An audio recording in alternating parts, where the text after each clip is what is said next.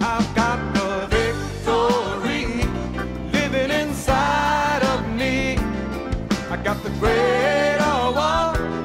I can overcome. This ain't no time to turn back. No place to go slack. I gotta keep pressing on till every battle is won.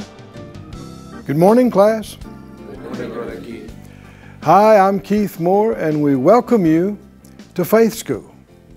Faith School's the place where my spirit is fed, where my faith grows stronger, and where I learn how to be an overcomer. The Bible said even Jesus himself grew in wisdom as a boy growing up to adulthood because he truly became a man and laid aside his mighty power and glory, became like other men, Philippians said. So when we say I'm learning how to be an overcomer, that's exactly right. As newborn babes desire the sincere milk of the word that you may grow thereby. When you're born again, you're not born again a fully developed spiritual believer. You're born a baby. And if you're fed the right things and you begin to exercise, you develop. If not, you don't develop. That's why it's possible that people have been born again, 70 years ago, and they're still spiritual infants, still babies. Because you won't grow up just hearing about, politics and social reform and people's ideas about right and wrong. And it takes the anointed Word of God to feed and build up your spirit. And then you also have to use it. You have to exercise and walk by faith and by the leading of the Spirit. So why do we have Faith School? It's for all these reasons and more, because everybody needs to be fed. Just like your body needs to be fed, your spirit needs to be fed. And that's why we start off the class saying, my spirit is fed. Hallelujah. Hallelujah. Not that Brother Keith can feed it, it's the Word that feeds it. But we can be vessels for the Word to come through. Get your Bible, get something to make a note with, come on into the classroom, and let's let that happen. Father, all of us agree together, reaching out to you, acknowledging that you are the Father of spirits, and that our existence and our flourishing and our fruitfulness is inseparable from being connected to you and abiding in the vine. And so we do. We draw near to you. We reach out to you. We seek your face. We ask for your words and your will and your plan and your things. And we know you are so faithful and gracious to do it. It is your will. Thank you for it. In Jesus' name, amen. Amen. Would you look again, please, in 1 Corinthians, the 10th chapter. We've been continuing on our study that we're calling Overcoming Unbelief. It's an insidious thing. It's a pervasive thing. It's an evil thing. It will rob you if you let it. It will rob you of the blessings of God, rob you of the plan of God. But you don't have to let it rob you. You don't have to be a doubter, an unbeliever. You can be a person of faith. Not just faith in general, faith in God. Living faith in the living God. Hallelujah. Hallelujah. This is about a relationship and fellowship, not just putting some things in your head. 1 Corinthians 10 says, the first several verses, he's talking about not wanting us to be ignorant of what happened to Moses and the first generation that came out of Egyptian slavery. Verse 5 says, with many of them, God was not well pleased, for they were overthrown in the wilderness. Now he said, verse 6, these things are our examples. And he warns us, don't do what they did, in verse 6 and 7 and 8 and 9, don't do what they did. Verse 10, don't murmur, as some of them murmured, and were destroyed of the destroyer. We've talked about this some already, but go ahead and make an affirmation of faith. Say it out loud. I am not a murmurer. I refuse to be an unbelieving, griper, complainer, blamer. It is not my way. I'm a believer. Amen. Don't you like that better? Yes. Don't do it, he said. So we're saying, okay, we're not going to do it. Now, all these things happen to them for in samples, and they're written for our admonition upon whom the ends of the world are come. So we've been going back to Exodus and Numbers and looking at what they did and what they did wrong, what happened to them, what kept them out of the plan of God. We started in Exodus 14, how God brought them through the Red Sea, and then event after event, 2, 3, 4, all the way to the 10th event that's in Numbers 14 in Kadesh Barnea. And by that point, they are exhibiting indications that they are never going to change. And they never did. And the Lord knew that, which is why He told them, okay, all you will say is we're going to die in the wilderness, so that's what you will have, is what you say. Now, sometimes people hear that and they think, well, you know, why did the Lord just let them have it that way? Well, what else is He going to do? He would have to override them. He would have to take them over and control them and make them do things against their will. That's what the devil does. That's not God. God doesn't do that. He's not going to do that. He doesn't make people do things. Hasn't in the past, is not in the future. So what choice did He have? If He gave them a free will and He's going to let them continue with free will, He has to let them believe what they want to believe, doubt what they want to doubt, rebel. But I think you feel the same way. I refuse to be that way. How about you? No, I don't have to be that way. And He warns us, telling us, don't be that way. So what? I'm not going to be that way. Numbers, if you would, 16, we saw in the 11th episode or event of their unbelief, which was the Korah's rebellion. And we saw that in verse 41, after Numbers 16:41, after the ground opened up and after the fire blasted out and consumed the rebels, that on the morrow, all the congregation of the children of Israel murmured against Moses and against Aaron, saying, you have killed the people of the Lord. And you really see that component of murmuring that involves blaming. Murmuring is, we said one of the literal definitions sounds a bit strange, but it means to remain permanently. And that's saying, and it also means, of course, to grumble. But how could it mean to remain permanently? Because it reveals what happens to you spiritually when you persist in complaining and blaming. You're stuck. You're stuck. If all you will talk about is how bad things are. Let's just take it to a specific. I mean, let's say you got a physical problem. Got a problem with your kidneys. Got a problem with your liver, your lungs, your heart, whatever it is. You can focus on that until you become obsessed with it. And that's all you think about. And that's all you talk about. And you're miserable that my kidneys don't work right. And I have to do this and I can't do that. Other people's kidneys work right. Why can't mine work right? And you can gripe about it.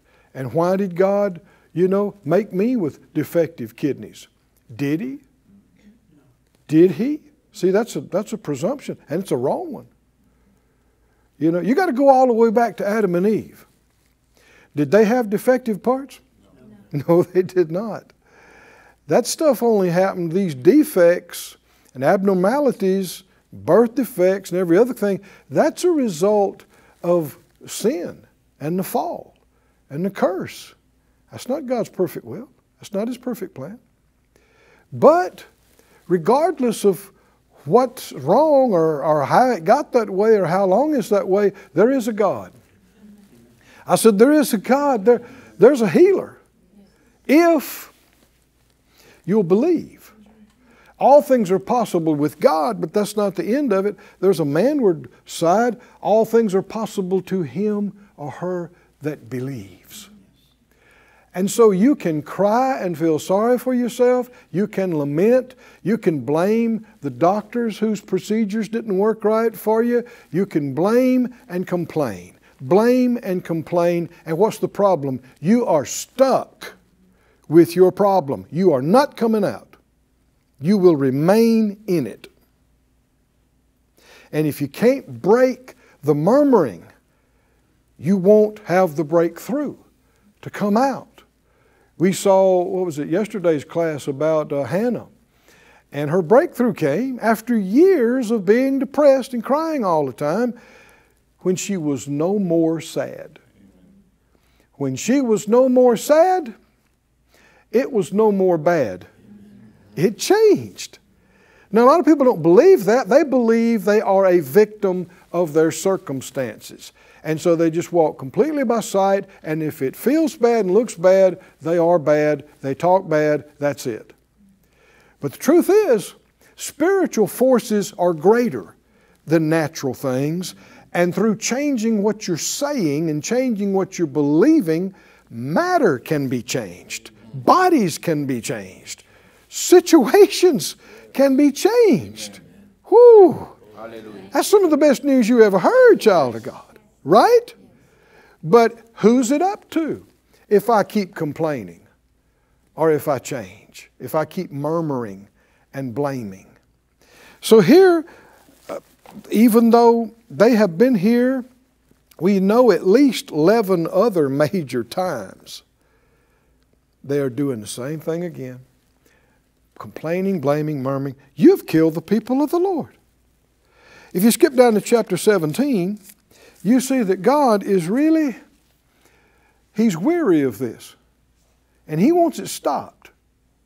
And He's telling them He's going to do a sign and wonder to stop murmuring. In chapter 17, let me read this to you from another translation. This is the NIV. The Lord said to Moses, "Speak to the Israelites and get 12 staffs from them, one from the leader of each of their ancestral tribes." So the King James says rod, but staff is the word used here. So it would have been, I don't know, a stick, if you will, a limb or a branch that had been, probably relatively straight and then had been smoothed and finished somehow that people used. They did a lot of walking, of course, and they're out in the wild, and it was just something that you saw very commonly, that people would have a walking staff, a rod, a stick. And so he said, take one from each of the 12 tribes, a prince from those tribes, and write their name, each man, on his staff. On the staff of Levi, which was Aaron's tribe they came from, write Aaron's name. For there must be one staff for the head of each ancestral tribe, and place them in the tent of meeting in front of the testimony where I will meet with you. This was in the tabernacle, which was a tent built exactly to God's specifications that He gave personally to Moses in the mount. And Hebrews chapter 9, I believe it is, talks about these things, about where the altar was and where the table of incense was and where the ark was. And he's saying, lay up these 12 rods, these 12 staffs or sticks, And they wrote a name of each one. And verse 5, the staff belonging to the man I choose will sprout or bud. Now he's talking about what we'd call a dead stick. Is going to bud. And I will rid myself of this constant grumbling against you by the Israelites. Does God have feelings about murmuring and grumbling? He does. He does. He just heard it and he don't want to hear it anymore. And I don't want to be doing something that's irritating to the Lord, do you? No. Well, then we got to get grumbling out of our mouths. And the reason you got to say it like that is because there is a pull to gripe. Isn't it? In this world, in this ungodly world, the influences of the enemy are all around. There's fear all around. There's pressure all around.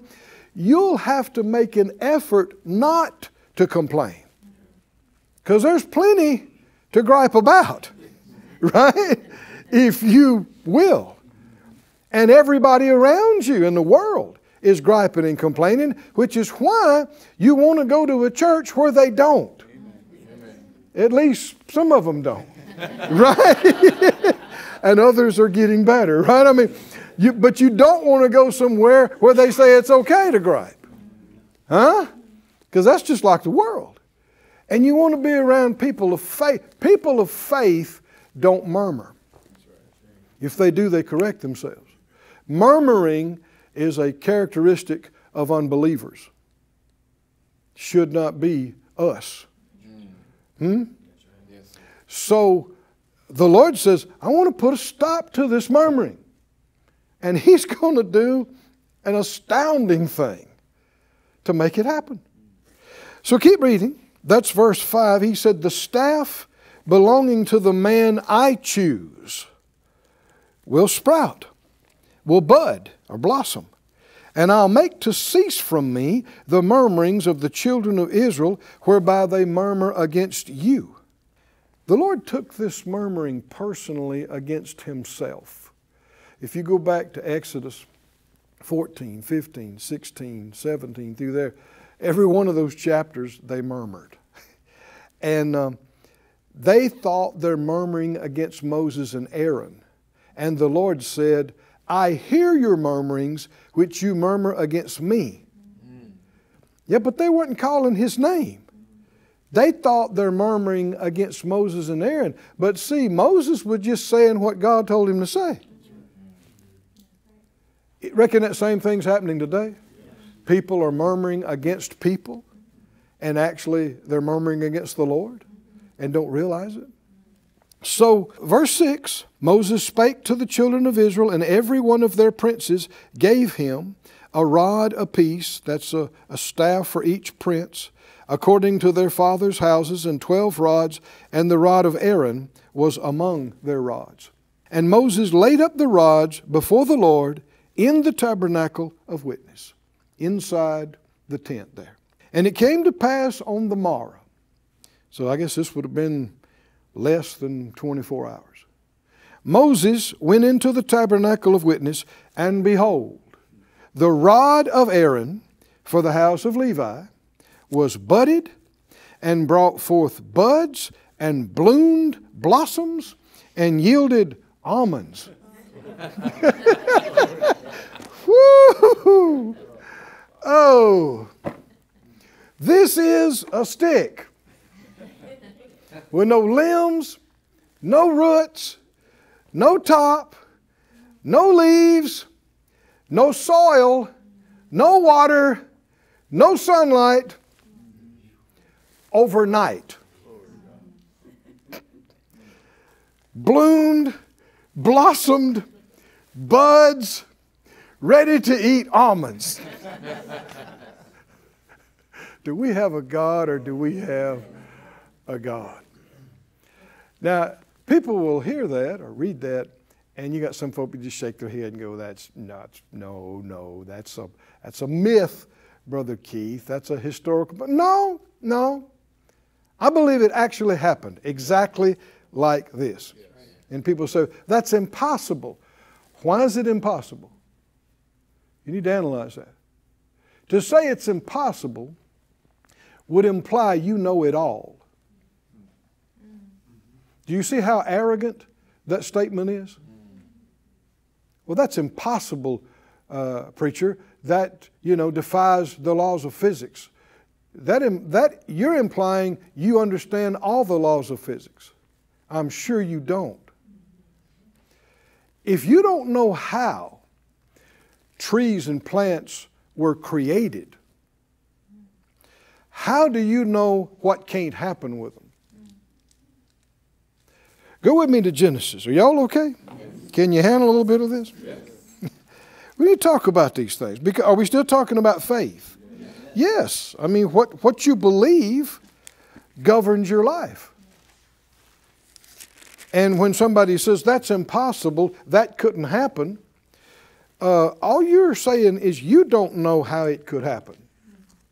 And to say it couldn't happen for sure means you're implying you know everything there is to know about all this, and you can speak with authority that it couldn't happen. You should have at least a little humility and say, I don't know how it could happen, instead of saying it can't happen. Because to even begin to understand what could or couldn't happen, you'd have to know how all of this came into being to start with.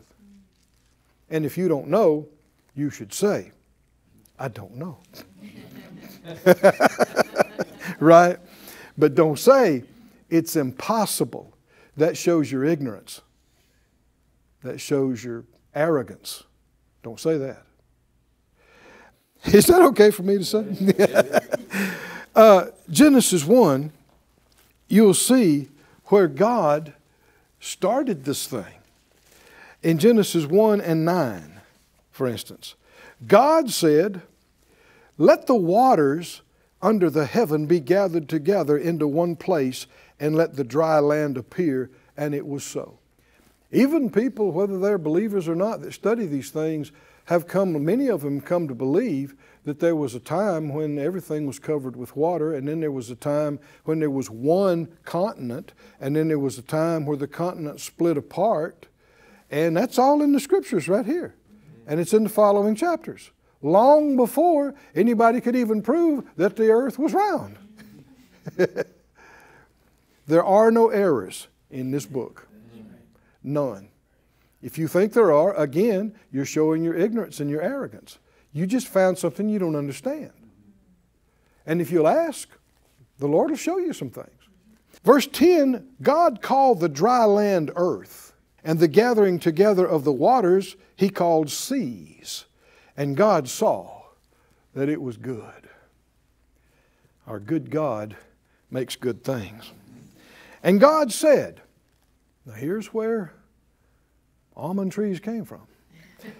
Let the earth bring forth grass, the herb yielding seed, and the fruit tree yielding fruit after his kind, whose seed is in itself upon the earth. We take this for granted because we're so used to it, but it is an astounding miracle that a 150-foot tree can be inside this.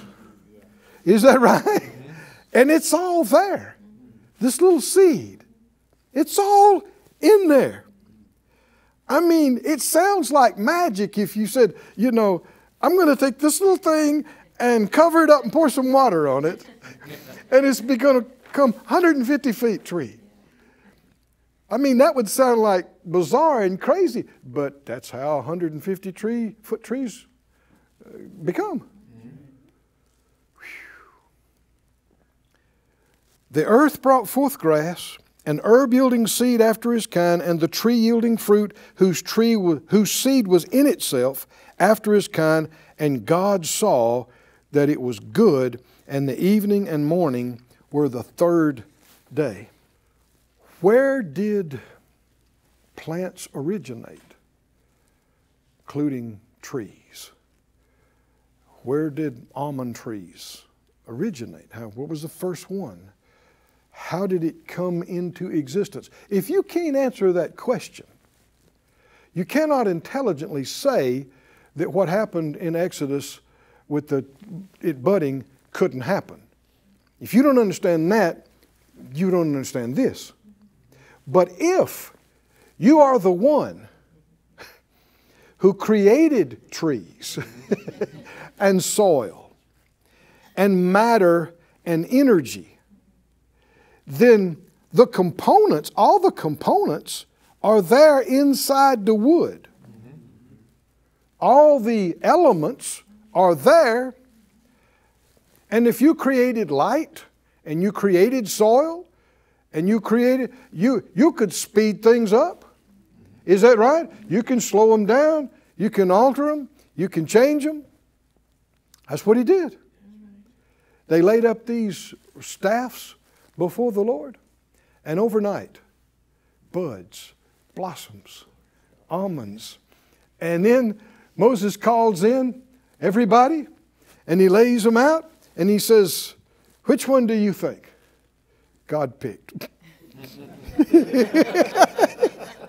There was only one that had blossoms and almonds. It was Aaron's rod. And see, this goes back to Korah's rebellion, because they were saying all the people are holy and there is no special choice or special place. God did a sign and a wonder to demonstrate His choice. Should we respect God's choice? And you know, the Bible said, He went on to tell him, lay that up in the ark. And Hebrews 9 tells us that inside the Ark of the Covenant, God has that ark. He has it with Him, which is why they can't find it. The golden pot of manna and Aaron's rod that budded and the 2 tablets of the 10 Commandments are inside the Ark of the Covenant, Hebrews said. That's how special that is to Him. But why did God do it? To stop murmuring. Huh? To hold up the rod and go, see the almonds? Shut up. Be quiet. Quit all this griping and blaming. Let it be settled. Somebody say, it's settled with me. No griping, no complaining, no blaming, just thanking God. Hallelujah. Our time's up again. And isn't it wonderful to get truth that makes us free? We'll come back tomorrow. We'll see more faith here in Faith School. I've got the victory living inside. Thank you for joining us at Faith School. Class is dismissed for today, but you can watch this and other episodes of Faith School free of charge at faithschool.org. For more information, visit our website or call us at 941-702-7390.